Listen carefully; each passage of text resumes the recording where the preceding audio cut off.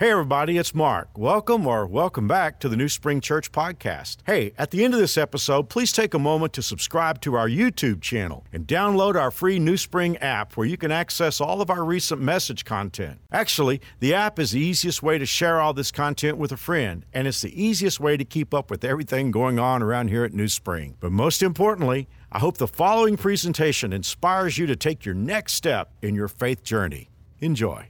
If you were here last week, you know that I talked about how this series, the idea for this series was that we needed to talk about how do you love someone who's lost their way and they're off track and making some bad decisions.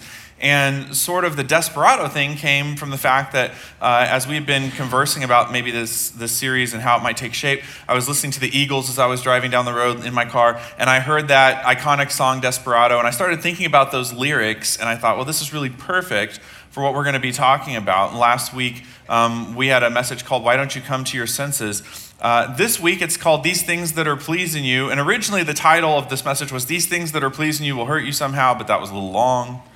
But the reason for the title is it is part of the song that is a persuasive argument. It is, hey, wake up, realize these things that you're doing, they're not going to end well. And this whole talk is about to what extent should we be making an argument?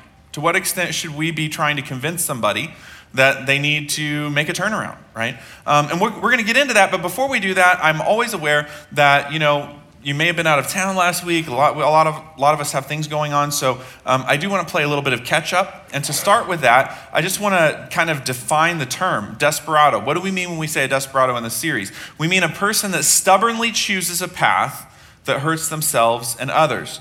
Last week we said this word stubborn is very important. Because in the book of Proverbs, there's a differentiation between two very important groups of people. One group of people, the book of Proverbs calls wise people, and then the other group, the book of Proverbs calls foolish people. But what's really interesting is you might think that the differentiating factor between wise people and foolish people is whether they do stupid things. But the interesting thing is we all do stupid things.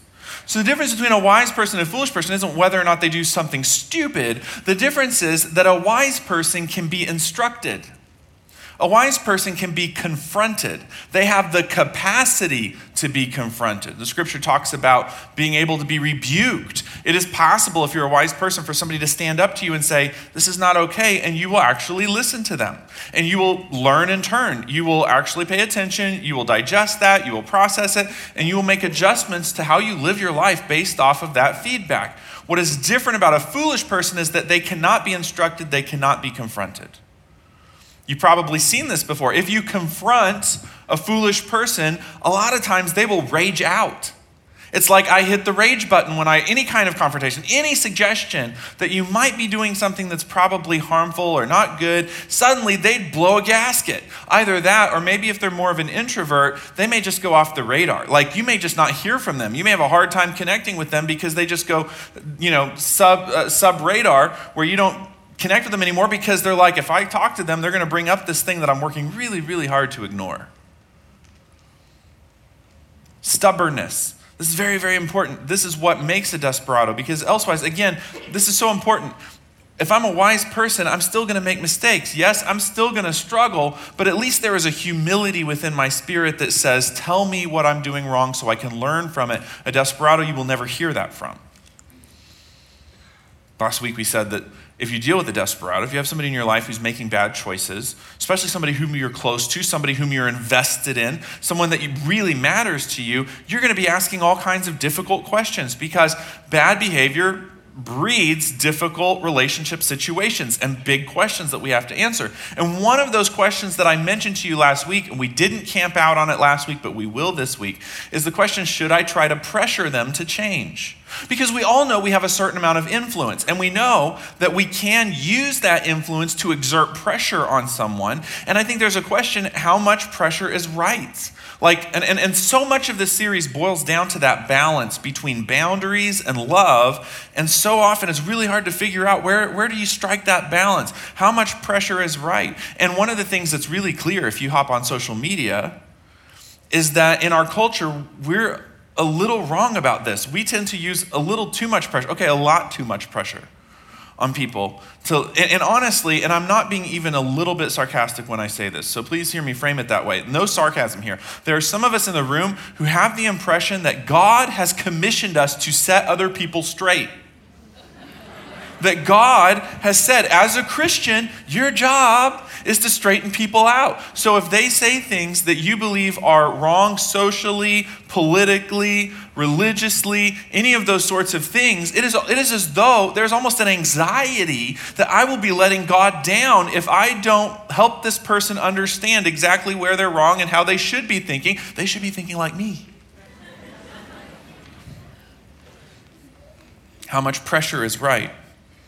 Well, in order to answer that question, we're doing what we're going to do this entire series. We're going to the story in the scripture called the story of the prodigal son. It has a few different names, but usually it'll be called the story of the prodigal son. It's in Luke chapter 15, so if you like to read along, you like to open your Bible or follow on the app or whatever, Luke chapter 15 is where we're going to spend a majority of our time. If you were here with us last week, you heard how that Jesus was teaching, and he's telling a story, and often Jesus did teach through stories.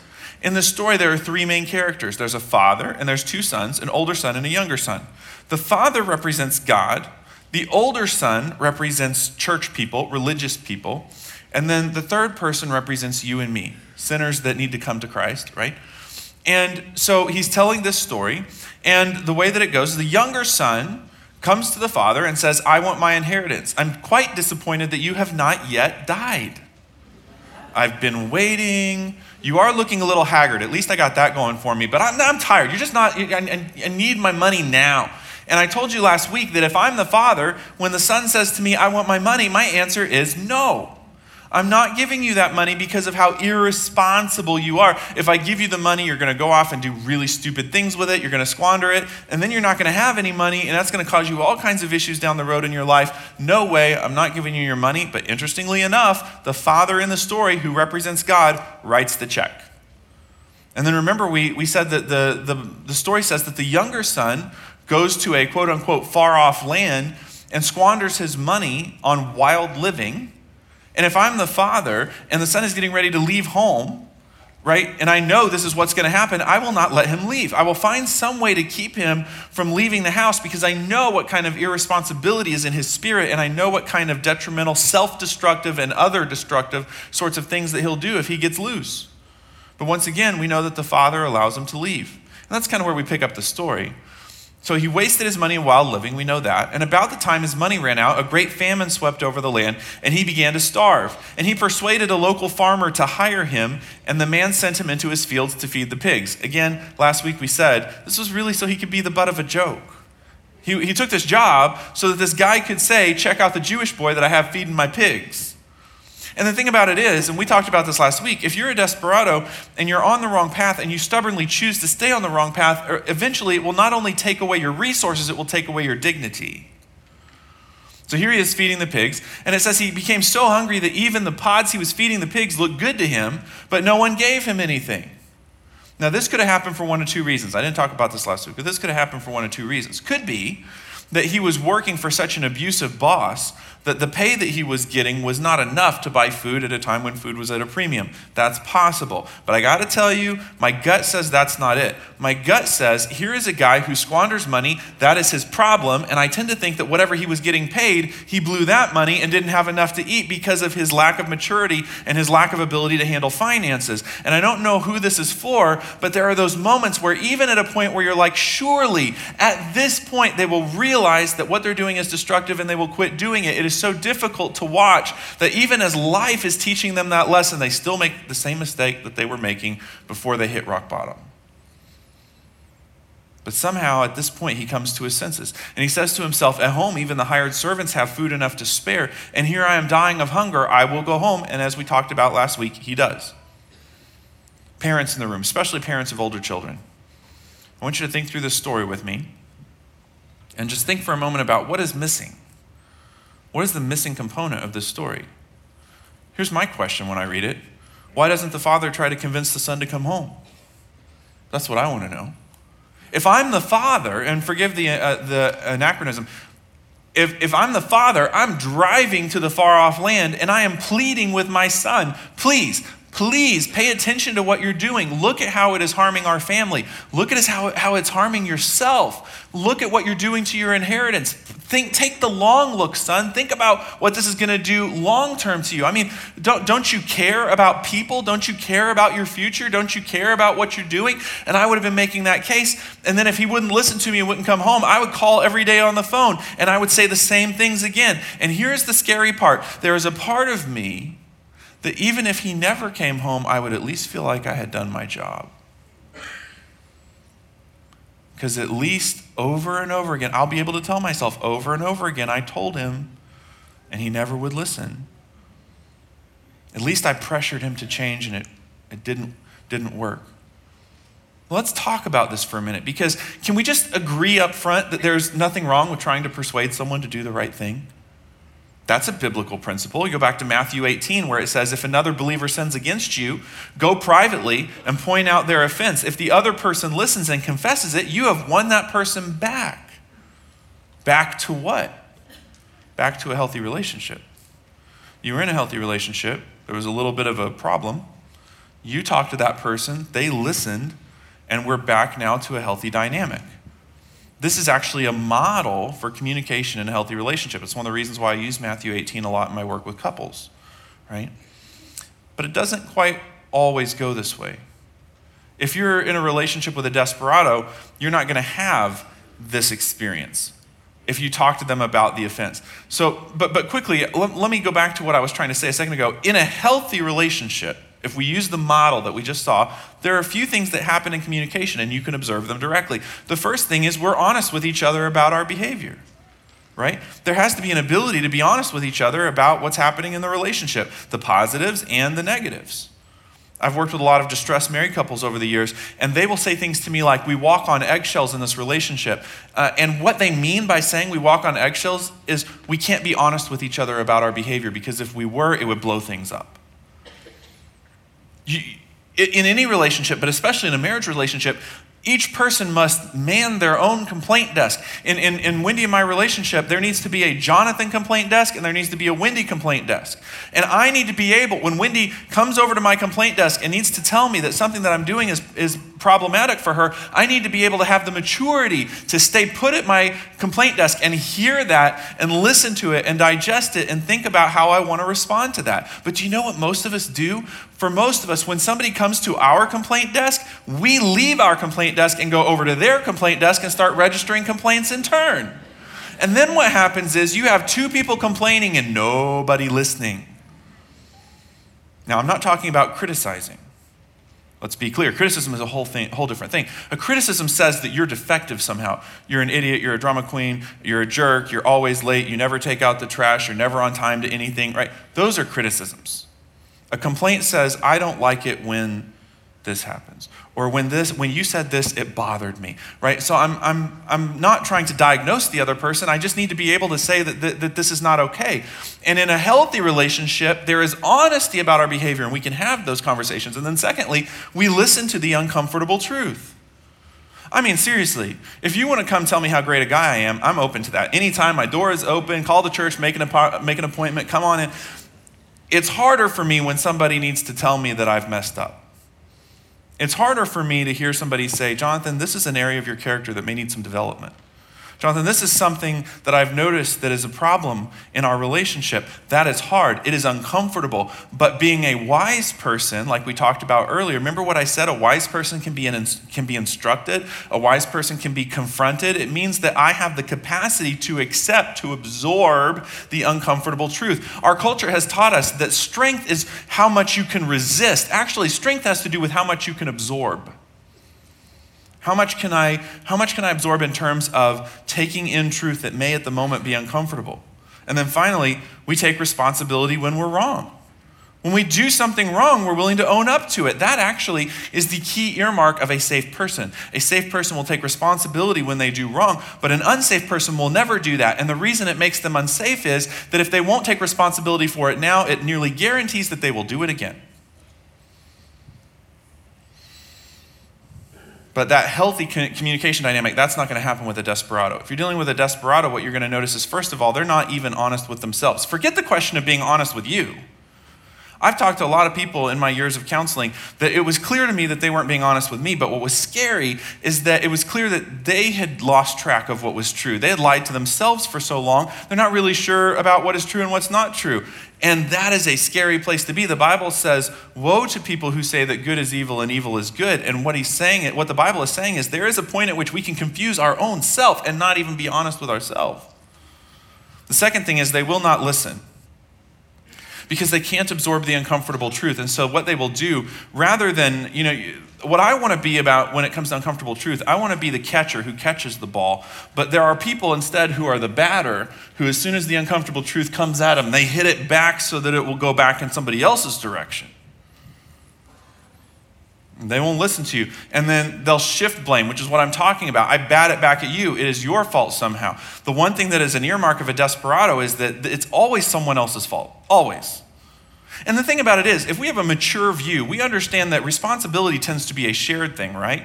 So, especially in marriage, I'm partially responsible for this. Wendy may be partially responsible for this. And in a healthy viewpoint, we recognize that we all share responsibility. We have to kind of figure out what our part is in something. But a desperado is going for broke. I'm not responsible for this at all. If you want to know whose fault it is, it's their fault, and this situation, and this thing that happened to me, and this, it's always something else. Ephesians 4 says that this kind of person is full of darkness. They wander far from the life God gives because they've done two things. They've closed their mind and they've hardened their hearts against him. What does it mean to have a hard heart? Because that is the theme in Scripture. Often the Bible talks about a person who is really, really off the rails as having a hard heart. What are we talking about? And this is no slam on those of you who love football. I'm not trying to criticize football. But when I think about a hard heart, I think about a football uniform. We put a hard hat, do we not, on people who play football. Why? Because we know they're going to have to run through obstacles. The goal is for them to get past those obstacles. But if we don't put a helmet on, they're going to hurt themselves really bad. They're going to be very vulnerable to those obstacles. Can I tell you that one of the most powerful things about living a Christian life is if we can be vulnerable to the obstacles that God puts in our way when we're going down a wrong path, and he will do it. The Bible says that God chastens who he loves. What is chastening? Chastening is the strategic placement of obstacles in our way when we are choosing to go down the wrong path. And God does that not in order to make our life hard, but to help us realize that we're making mistakes. A hard heart says, I have allowed myself to become so hard that I can run through the obstacles that God puts in my way, and I'm pretty much to the point where I don't even notice it anymore. This is what Proverbs is talking about when it says the wise are cautious and avoid danger, but fools plunge ahead with reckless confidence. You see what I'm saying? There is this plunging ahead through those obstacles that God has put in my life intentionally, consequences, people that are standing up and saying, why are you doing this? It doesn't make any sense. This is inconsistent with your character. Why are you going down this road? To a person who is sensitive, we will hear those things and we'll go, whoa. Maybe this is a point where I need to exercise some caution. But a person who is a desperado will just push right through that line of defense. It happened with Pharaoh and Moses. You remember, Moses is under God's leadership trying to extricate the people of Israel out of Egypt, and they're dealing with Pharaoh. And Pharaoh's an interesting dude. He has all these plagues, still doesn't let the people go. You got the frogs and the locusts. That would freak me out. I'd be like, get out of here. Like, take our horses, whatever, just go, But Pharaoh continually kind of waffled back and forth and was keeping them from going.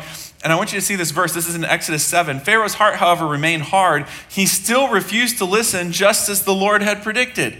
I think one of the things that was happening is God was teaching Moses about stubborn people through Pharaoh. And the reason is because Moses is going to spend about 40 years of his life with some really stubborn people. And I think God wanted him to know what that was going to be like. And what God is saying is, I predict if you're dealing with somebody with a hard heart, they will not listen to you. Not only will they not listen to you, they will intentionally not listen to you. They will refuse to listen to you. So if you feel like you're doing something wrong, because as you try to persuade somebody, they are literally intentionally refusing to listen to you, can I tell you, that's the way that it goes. A person with a hard heart isn't going to listen to you. By the way, not only does having a hard heart end conversations, and it does, it also ends relationships sometimes. Chapter 19 of Matthew has freaked people out for a long time on the concept of divorce. And different denominations over the years have really misinterpreted what Jesus was trying to say in Matthew 19. And one of the reasons is they take it way out of context. But if you want to see what Jesus says about the cause for divorce, you need to go to a verse that people tend to just read straight past. And that is Matthew 19:8. Jesus replied, Moses permitted divorce only as a concession for what? To your hard hearts. If you want to know what Jesus is saying the cause for divorce is, it's a hard heart. It's a person who's made a decision. They're being destructive. They recognize that it's hurting themselves and others, but they've basically made a determination that they're not going to turn around. They're not going to learn and turn. They're going to keep going down this road, and everybody else around them is going to have to pay the price for that. And Jesus is saying not only can it be a conversation ender, they won't listen to you, but there comes a time when a person is being stubborn enough and choosing a destructive path that you may not be able to continue to walk down that road with them anymore. Not because that's what God intended, but because a hard heart can cause that much damage. What does a hard heart look like? I have a colleague who studies something called IPV, intimate partner violence. Violence between people in an intimate relationship. And she told me the other day about this acronym, DARVO. I'd never heard about it before. But when she explained it to me, I said, how many times have I seen this? This is what DARVO stands for. Denial, attack, reverse the victim and the offender. And these are the three things that we know happen when you confront a person about being violent towards their intimate partner. The first thing is you'll get denial. It didn't happen that way. I didn't do that. That's not what it is. And there will be this sort of like saying, no, you're wrong about that. But if the evidence is overwhelming and they can't get out from underneath the evidence, the next thing that they will do, because if the evidence begins to pile on and they realize that I cannot deny this anymore, they have this feeling of powerlessness. So they will up the ante and try to take a powerful position, and they will get angry and they will come after you. And they will get angry with you. And then if that doesn't work, eventually they will reverse the victim and the offender, and somehow the person who was harmed will suddenly be painted out as the person who caused all of this. And I've seen this over and over again, where a couple has come in my office, and somehow the perpetrator does everything that they can to somehow work the math so that eventually the person that they hurt becomes the person that is responsible for everything. By the way, if you want to see DARVO in action, you can go back to the original case of domestic violence in the Bible. That would be in Genesis 4, where Cain kills his brother Abel. The Lord asks Cain, where is your brother? Where is Abel? Check this out. I don't know. That would be denial. Am I my brother's guardian? That would be attack. Listen, when you start smarting off to God, that's what my parents used to call it, smarting off. When you start smarting off to God, that is trying to raise your chair up 6 inches and talk down to God. That is the attack part of this. And then finally, the Lord says, what have you done? Your brother's blood cries out to me from the ground. You're going to be cursed now. No longer will the ground yield good crops for you, no matter how hard you work. And then check out what Cain says. My punishment is too great for me to bear. This is reversing the victim and the offender. God, look at what you're doing to me. Do you feel good about yourself, God? Now that you've done this to me, do you feel good about yourself? Look at this. He says, you have banished me from the land and from your presence. You have made me a homeless wanderer. Anyone who finds me will kill me. And by the way, this is something I would add to DARVO. It won't fit with the acronym, but I've seen it so many times that I know that it fits. If none of that works, that person will try to create an anxiety in you that by handling it properly, you will have created a new problem. And that's exactly what Cain is saying. Because God has handled this properly, but he's saying, look at what the outcome of this terrible thing that you're doing to me will be. I'm talking to somebody here, and you have a family member who's saying, well, I hope you appreciate that you ruined Thanksgiving for us. You're saying that you're going to have to, put some distance in our relationship because of your boundaries and because of the things you say that I've done. But think about what Thanksgiving is going to be like for grandma when you don't show up at the house. Boundaries are hard. By the way, there are some of us who have the sort of sappy idea that has sort of floated through Christianity that if you are a Christian and you love God, then you won't have boundaries. Because we have the impression that God doesn't have boundaries. Can I assure you, God has boundaries. This is something our culture has totally lost track of because we try to redefine God. But God tells us he is not up for redefinition, that there is no lack of clarity. God is very clear on his boundaries, right? Do you remember what the Bible says? The Bible says that if we draw near to God, what will happen? God will draw near to us. What is the inverse of that, friends? If I pull away from God, then there's going to be distance between me and God. That is one of God's boundaries. One of God's boundaries is the intimacy in my relationship with God has to do with my behavior, whether I draw close or pull away from God. And that is true in human relationships as well. Intimacy has to hinge on whether or not I'm in a relationship with a safe person. Moving toward or moving away from, that matters. That matters. That's why I'm saying it's so important that we go to Ephesians 4 and see this bit about the desperado having a hardened heart against God, because it explains so much. My original question is, why doesn't the Father try to convince the Son to come home? And I think the answer is because a hard heart is not prepared to listen. I think the Father understands, if I try to make this case, it's just going to be so many words going into the air. Nobody's going to be listening, and it's actually going to ricochet and backfire and not be what I'm looking for. Social media has taught us so much, psychology-wise, on this topic, because there are so many groups in social media that are pro this or anti this. They're based on a political or a social issue. And so researchers have gone in to see what happens when I post evidence that is against this group's beliefs. And here's what we've learned. We've learned that actually by posting that evidence, we drive them further into their initial belief. We make them mad and we prove to them that they were right in the first place. And I think the Father understands the last thing I can afford to do is push him farther into what he's already doing. Here's what you'll notice. That Darvo thing, how does it play out in real life? A couple things you'll notice. The first thing you'll notice from them is justification. Now, what justification is it's a way of saying, I understand that what I'm doing is technically wrong, but let me explain to you why it's reasonable. Right? So it's the idea that I get that in any other situation it would be wrong, but let me tell you why it's not wrong for me. Let me tell you why my circumstance overrides that. Let me tell you why what I've been through proves that it's no big deal. So it's wrong, but it's okay. Here's why. That's justification. The second thing that you'll see from them is argument boosting. And what argument boosting is, I go find some evidence that says that my argument is right. And if you were in this room and you have any experience in forensic debate, you understand that you can find evidence for just about any argument. You sit there and your instructor assigns you to the affirmative or the negative, and you're going to have to go find evidence. And somehow the debate system has worked for years with two people being assigned to go find evidence for both points of view. Why? Because evidence can be found that, depending on how you interpret it, will support whatever view you want to find. So this is something, especially for extroverted desperados, they will go find the evidence and pile it on you as a way of, it's almost like when you're in a legal battle with somebody who piles you up in red tape just to keep you occupied so that what you're trying to do can't happen. That's exactly what we're talking about. I'll bring you evidence that almost becomes red tape that you have to sort through to where hopefully eventually you'll just get tired and leave me alone. And then blame throwing. It's her fault, it's his fault, it's their fault. I went through this and I lost my job and this and that. And all those things may be very difficult and they may play a role in a person's life difficulty. But there's not a person in this room who's able to say, I have no responsibility in this situation in my life. We all have some responsibility to take. Button pushing? Button pushing is when they know that if I push this button with you, I will trigger you to act out of character. And by triggering you to act out of character, I will then make you feel bad about yourself, and you will now be in your own personal quandary, and I can walk away and feel better about myself. So I will make you angry, I will make you upset, I'll do whatever it is, whatever it takes to push your button so that I can get you alarmed, and then I won't have to deal with this anymore. And then the victim escape.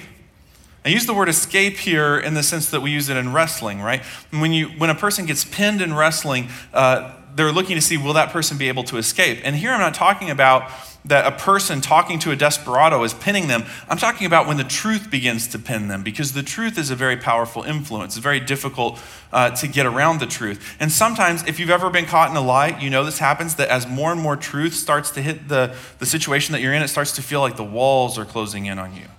The truth is a heavy thing. And so what will happen is, once a person starts to feel like I'm being confronted with something I can neither argue with, and I cannot get the person that I'm talking to sidetracked about it, what they will do is they'll do the victim escape. Well, I guess you're perfect then, aren't you? I guess I'm just the mess up, and you're always the perfect one, and you're always the one that never makes any mistakes, and I'm always and that is why I can't be around you, because you do everything right, and I do everything wrong. It's the victim escape. Somehow now This is about you being, once again, this is reversing the victim and the offender. It's all about you, isn't it? You did this to me. It's not just them, though. There are some things that we do that are not helpful either. There's some things that we do to try to juice up our arguments that really backfire on us. One is repetition. We have the impression that the more we repeat something, the more powerful it becomes, when actually the opposite is true. Ladies in the room who have small children, let me ask you, what is your experience like when your 4 or 5-year-old goes, Mom, Mom, Mom, Mom, Mom, Mom, Mom, Mom, Mom? I know what the rest of our experience is like. Answer that kid. But you know what? That mom has actually learned to tune it out. The rest of us are very aware, but that mom has learned to tune it out. Why? Because we tune out repetitive things. When we hear something over and over again, we turn the volume knob down and we no longer hear it. So if you want to have a voice in a person's life, you need to be cautious about repeating yourself too much, because they will just log it away as speech number 4. And I've heard speech number 4 about 5 million times, and they'll turn the volume knob down. The second thing is intensity. Some of us don't use repetition, we use intensity. So our tone of voice, our facial expression, the words that we choose, and the way that we come across is very intense. But that has its own problem. And the biggest problem with that is that intensity happens on a pendulum. So we get really intense and we're over here and we're just going at it. I'm going to tell them what they need to do and tell them how upset I am. Maybe I'm tearful and I'm really emotional and upset. But the thing about pendulums is eventually they swing in the other direction. And so what tends to happen with a person who uses intensity for their arguments is one moment they're incredibly intense, uncomfortably intense, and then later that day it's as though nothing is wrong in the entire relationship. Everything is perfectly fine. And the person that you're dealing with, they're confused because they don't know whether to duck or pucker when they see you coming.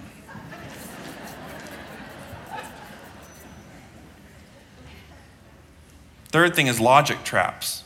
We think that by setting up the logical arguments, a person will have to come to the same conclusion that we've come to. Surely they will. Prosecuting attorneys are instructed never to ask a question to which they do not know the answer. And you ask those questions in such a way as to build a structure so that by the time that you're done asking questions, it leads that witness to the point where they must end where you want them to end. And a lot of us think that the real world works that way and that we can set up the logical arguments such that they will eventually come to the same conclusion that we've come to. We've really gotten convinced that arguing is the right way to figure this out. All you have to do is check out social media. You'll see what I'm talking about. I know otherwise healthy, sane, smart individuals who get so involved in writing things in threads on social media that if you were to print out the thread on social media, it would take pages and pages of printer paper. And it's a political thing or it's a social thing, and they get so involved in this argument. One of the things that social media has done to harm our society is that social media has convinced us that we're all writers, and most of us aren't. And so there's all this argument going on, but it's really not making much of a difference. And you look at that and you think, what must this person be thinking? I mean, do we think that someone is going to come knock on our door? Knock, knock, knock. I open the door and they say, man, what you posted on social media, I was so wrong. And you are so right. I changed my political affiliation. I joined the church. I take my kids to the park every day. And those little quotes and little sayings that you post on your account,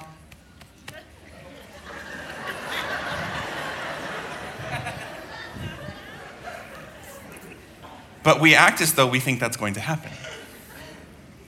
It doesn't work that way. Logic traps don't work. And then guilt trips certainly don't work. We have the idea sometimes, I think, that if someone would feel bad enough about what they're doing, that would motivate them to change. Did you know that just flat out does not work? Guilt is not a motivator. We'll talk about that in just a second. So what are some alternatives to these things we just talked about? Well, the first thing is be on the record, but please don't be a broken record. See, the thing is, being on record is important. I don't want somebody to come to me later on in my life and say, Jonathan, you saw where I was going. You saw the direction I was headed in. You saw me making these mistakes, and you never said anything to me about it. It's important to be on record, but it's also important not to be a broken record. I need them to know where I stand on it, but I don't need to repeat it so much that they eventually just learn to tune me out. The second thing is consistency is better than intensity. Jesus came to us, the scripture says, full of grace and truth. Full of grace and truth. What that means is that for Jesus, his pendulum was always in the middle. The problem with a pendulum is that when we're upset and intense, we're all the way into truth and there is no grace. Then the pendulum swings the other way and it's all grace and no truth. But if we live a Christ-like life, we need to center ourselves where God has called us, his adopted children, to be, following his example and being consistent, that they consistently know where we stand, that they can trust that that's where we are.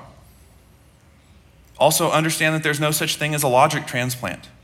Until the doctors figure out how to do it, I cannot take the logic from my brain and put it in your brain and have you think the same way that I think. So I need to understand that stacking up the dominoes so that you will come to the same conclusion that I've come to, it's a waste of time, because you're not going to think about it the way that I think about it.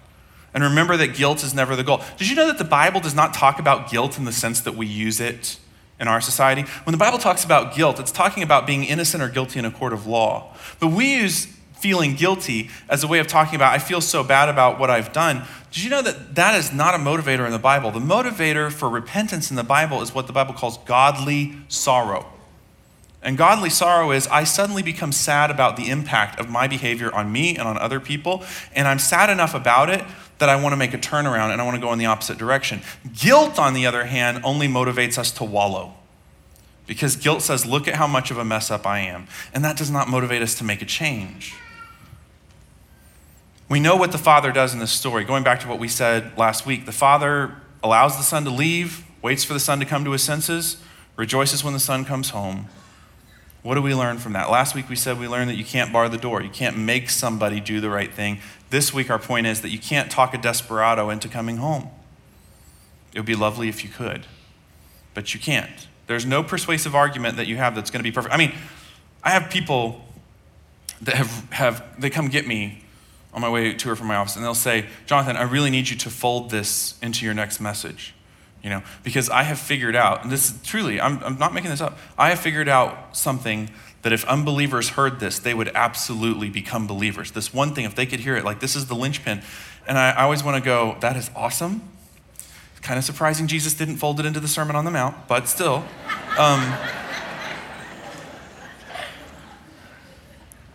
It's so easy to think that there's a magic formula, there's a magic combination that I'll be able to say this and it'll turn it all around. But the truth is, often that just does not work. So what can you do? That's the question we're trying to answer this whole time anyway. Having healthy boundaries, showing the love of God, what can I do that shows that balance? Well, the first thing you can do is to set an example, even if it's from a distance. Even if there is distance in the relationship, I can still set a good example. And as a matter of fact, it's not just a matter of I can set a good example. God has called me in this situation to set a good example. How does that work? Well, first of all, you need to start inside. What desperado tendencies in me need addressing? It's very hard for a person to care about our influence if what they see in us is more broken than what they recognize in themselves. Jesus addressed this, right? He said, why worry about a speck in your friend's eye when you have a log in your own? How can you think of saying to your friend, let me help you get rid of that speck in your eye when you can't see past the log in your own eye? Hypocrite. First, get rid of the log in your own eye, then you will see well enough to deal with the speck in your friend's eye. Two things that scripture says. One is, it is a human tendency to have a double standard. It is part of the human condition that we tend to pay a lot of attention to what the brokenness that we see in other people, and we tend to overlook the brokenness that is within ourselves. As a matter of fact, the more we obsess about someone else's brokenness, the more likely we are to overlook the brokenness that is within ourselves. And Jesus is saying you need to start there. Interesting, the second point that's being made there is not that if you have an issue in your own life, you will never be able to help that other person. It's more of an order of operations thing. It's I can help the other person, but first I have to worry about what needs restoring and healing in my own life. Secondly, we need to model godly living, because what we model is incredibly powerful, and we know that it's far more powerful than what we say.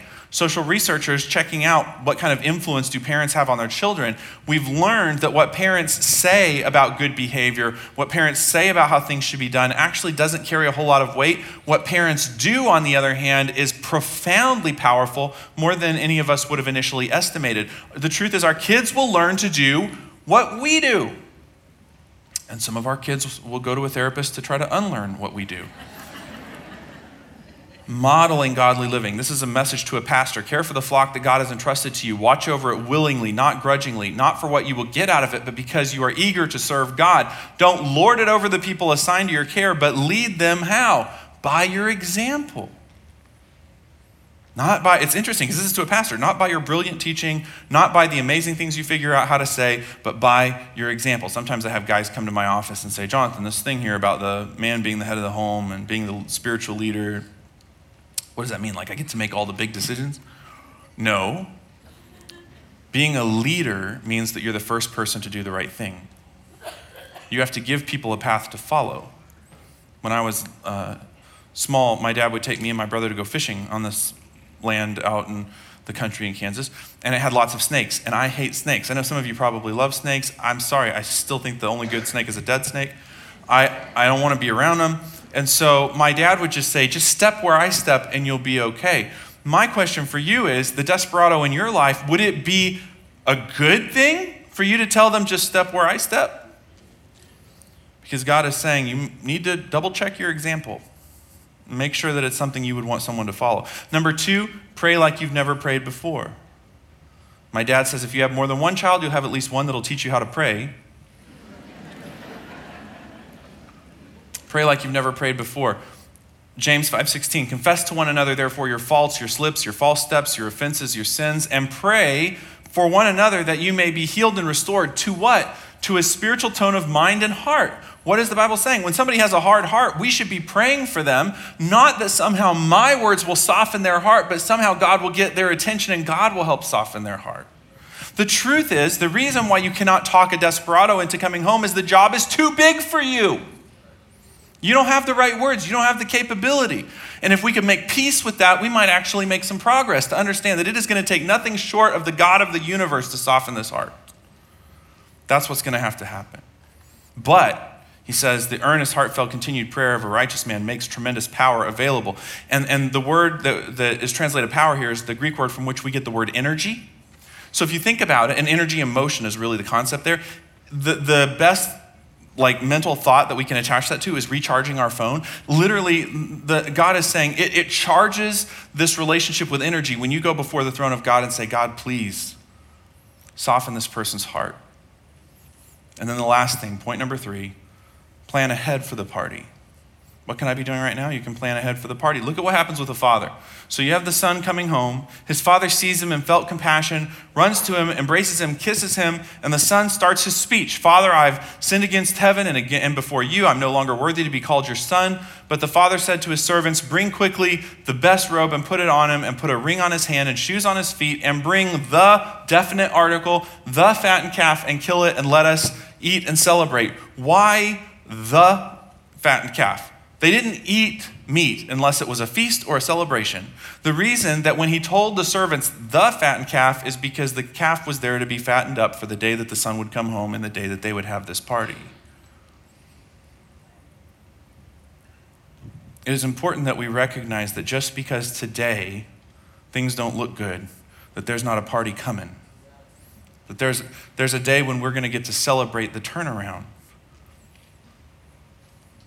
We do Judgment House at New Spring. We haven't been able to do it because of the COVID virus for a little while, but in 2019 we did Judgment House. If you're not familiar with what it is, it's a walkthrough drama. People go through, there's church volunteers that play the dramatic roles, and it's a drama about heaven and hell and judgment and the gospel, and people go through the entire drama, and then they'll end up in my room, which is an invitation room, and I'll present the gospel to them. I tell pastors it's a dream come true to present the gospel to a new room full of people every 10 minutes, and that's what it's like. It was Sunday, and Sunday is a long day if you do Judgment House, because you get done with church, and everybody kind of gets a bite to eat real quick, and then it all gets set up again, and Judgment House happens from early Sunday afternoon all the way through that late that evening. And so I'm kind of settling in for a long day at Judgment House. I walk through 252, which is where everybody's getting ready to go on the tour, and they're getting the tours put together.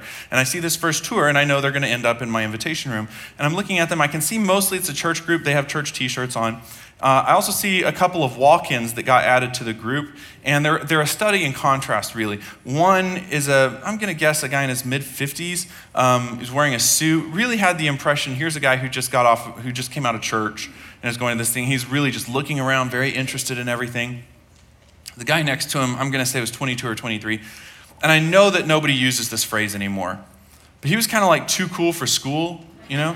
Just kind of slumped over the chair and looking at his phone, and just seems like I really would like to be anywhere other than here right now. And I did wonder whether or not they were related. So I go and I'm in the invitation room. We're getting everything ready. That group is going through the tour. Debbie Kubish says a word of prayer for this group that's coming through. And prayer is a big, important part of Judgment House. Debbie Kubish is a prayer warrior, powerful, powerful prayer. And she prays for energy for us and prays that something great will happen in that group. And you ought never to be skeptical when someone prays. But I was kind of skeptical because everybody had church shirts on. And I thought, I'm going to be talking to the already convinced. So I don't think anything necessarily great is going to happen, but we're going to do what we do. The group comes in. Those two guys come in. And because everybody's just walking in, they end up separated. Young guy ends up on the very front. The guy in his 50s on the back. And this young guy is very much changed in his demeanor. Very changed. Now his eyes are as wide as saucers, and he's sitting on the very edge of his seat, and he's on the front row. He's just a few feet away from me. It's actually a little bit of an uncomfortable vibe because he is really intensely paying attention right now. And I start to tell about the gospel of Jesus Christ, and he nods along as I'm talking. And I get to the point where I ask everybody to bow their heads and close their eyes, and I go through the prayer with them. And then I ask, while everybody still has their heads bowed and eyes closed, I say, would you raise your hand if you prayed to receive Christ? And he raises his hand. Then I realize this gentleman, the other gentleman, is looking in the back, and suddenly I see tears coming down his face. He begins to shake as he's weeping. And then I said, well, if you prayed to receive Christ, would you do this? We would love to have you talk to an encourager and have them pray for you and give you a Bible. And if you would be willing to do that, would you stand up and go with our volunteer, and they'll take you to do that? And I thought to myself, this is where he will be too cool for school and he's not going to do this. But he hopped up out of his chair like a popcorn kernel off a hot griddle. It's just boom, like that. And he goes off. Now keep in mind, everybody else still has their heads bowed and eyes closed. While they're leaving, this guy in the back of the room gets up, walks up to me, and takes his big bare arms and wraps them around me like this in a big bear hug. And he grabs me so tight. It's one of the only, like a couple of times in my life I've had to ask somebody to back off of a hug a little bit so I could breathe. And through all of these tears, he holds out his hand and he said, 5 years. 5 years. He said, when my son left to go to college, he told us he could never believe in God, that any belief he'd ever had before he was just doing to please people. He never planned on having any relationship with God. He started doing things that were completely against how he was raised. And he said his mother and I didn't know what to do. We would pray for him, and we wept over him so often, and we never knew what to do but just to keep going to God and say, God, you know how to handle this. We don't know how to handle this. It's bigger than us. And he said, I don't know exactly how the dots got connected for him. I don't know if it was the drama. I don't know if it was something you said in here. I just want you to know it was 5 years in the making. Well, it was a kind of awkward moment for me because I don't know what to say. I mean, I'm excited for him. I mean, I'm crying too. He's crying, I'm crying, everybody's crying. I don't know what to say, but I have another group coming in right now, so it can't be a long conversation. And just the only thing off the top of my head, I'm like, well, it's early Sunday afternoon. Where do you go from here? And he said, I'm going to throw a party.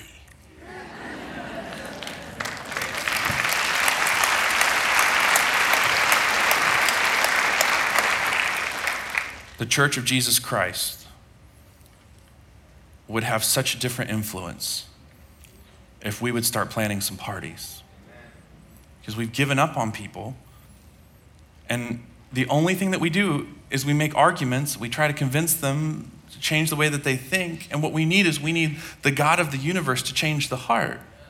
And so what we can do is we can pray, and we can plan for the party. We can take that person and lift them up to God and say, God, I trust that you're going to do something here. It's bigger than me. It's over my pay grade. I'm going to bring this to you and say, God, this is going to have to be a you thing. And by the way, we will give you the credit when it happens. Am I right about that? And when a person comes home to God, we'll say, God, you will get the credit because this wasn't me. It wasn't my sharp argument. It was you softening their heart. In the meantime, I'm getting the party started. I'm getting it going. Would you pray with me for just a second? Father, we trust that you are at work doing things that we cannot see, cannot sense, don't understand, far beyond what is in our ability to process. And we thank you for the fact that you are at work doing those things. Pray for every person in this room that's hurting with a loved one that's making poor choices. Give their heart strength to endure this season and to have faith that things can change. Heads are still bowed, eyes are still closed. If you're in this room and you heard that I told that young man about Jesus and you're wondering what I told him, this is it right here in a nutshell. I told him that he, like I, has made mistakes, done things wrong, sometimes intentionally, and that those things create a debt that has to be paid. But the wonderful truth is that Jesus dying on the cross paid for everything that he had done wrong in the past, the present, and anything that he'll do wrong in the future, and that's the same for me. I told him that Jesus has already done all the heavy lifting. He died the death that we can't die so that we could have a relationship with God. And I said the only thing that remained was for him to say yes, because the thing about it is, a relationship is a two-man play. Both people have to be interested in a relationship. When Jesus died on the cross with his arms outstretched, he was letting you know, I'm in. He's waiting to find out, are you in? And if you want to say to Jesus today, I'm in, I'm going to help you do that right now. The same way I did that day, I'm going to say the words to the same prayer I did then. And if you want to follow along, you can do this. You don't need to say this out loud. You can just follow along silently in your heart to God. Here we go. Dear Jesus, thank you that you love me. Thank you that you died and came back to life for me. I know I do wrong things. And I know I can't get to heaven on my own. Today I accept your free gift of heaven and forgiveness. Thank you for adopting me into your family. Father, I thank you for everyone that has just prayed that prayer with me, and we leave them in your hands in Jesus' name. Amen. Would you look this way for just a moment? If you just prayed that prayer with me, would you do me a favor? We want to get you started on your journey with Christ on a good foot. We have some awesome materials we want to give you. You can text PRAYED to 97,000 and head out to guest services, or just head straight out to guest services and they'll make sure you get that. Thanks so much for being here with us this week. We'll see you next week. Once again, thanks for listening. If you live in Wichita, the surrounding area, we'd love for you to engage with us in one of our weekend services. For directions, service times, and information about our incredible kids and student environments, visit us at newspring.org. One more time, newspring.org.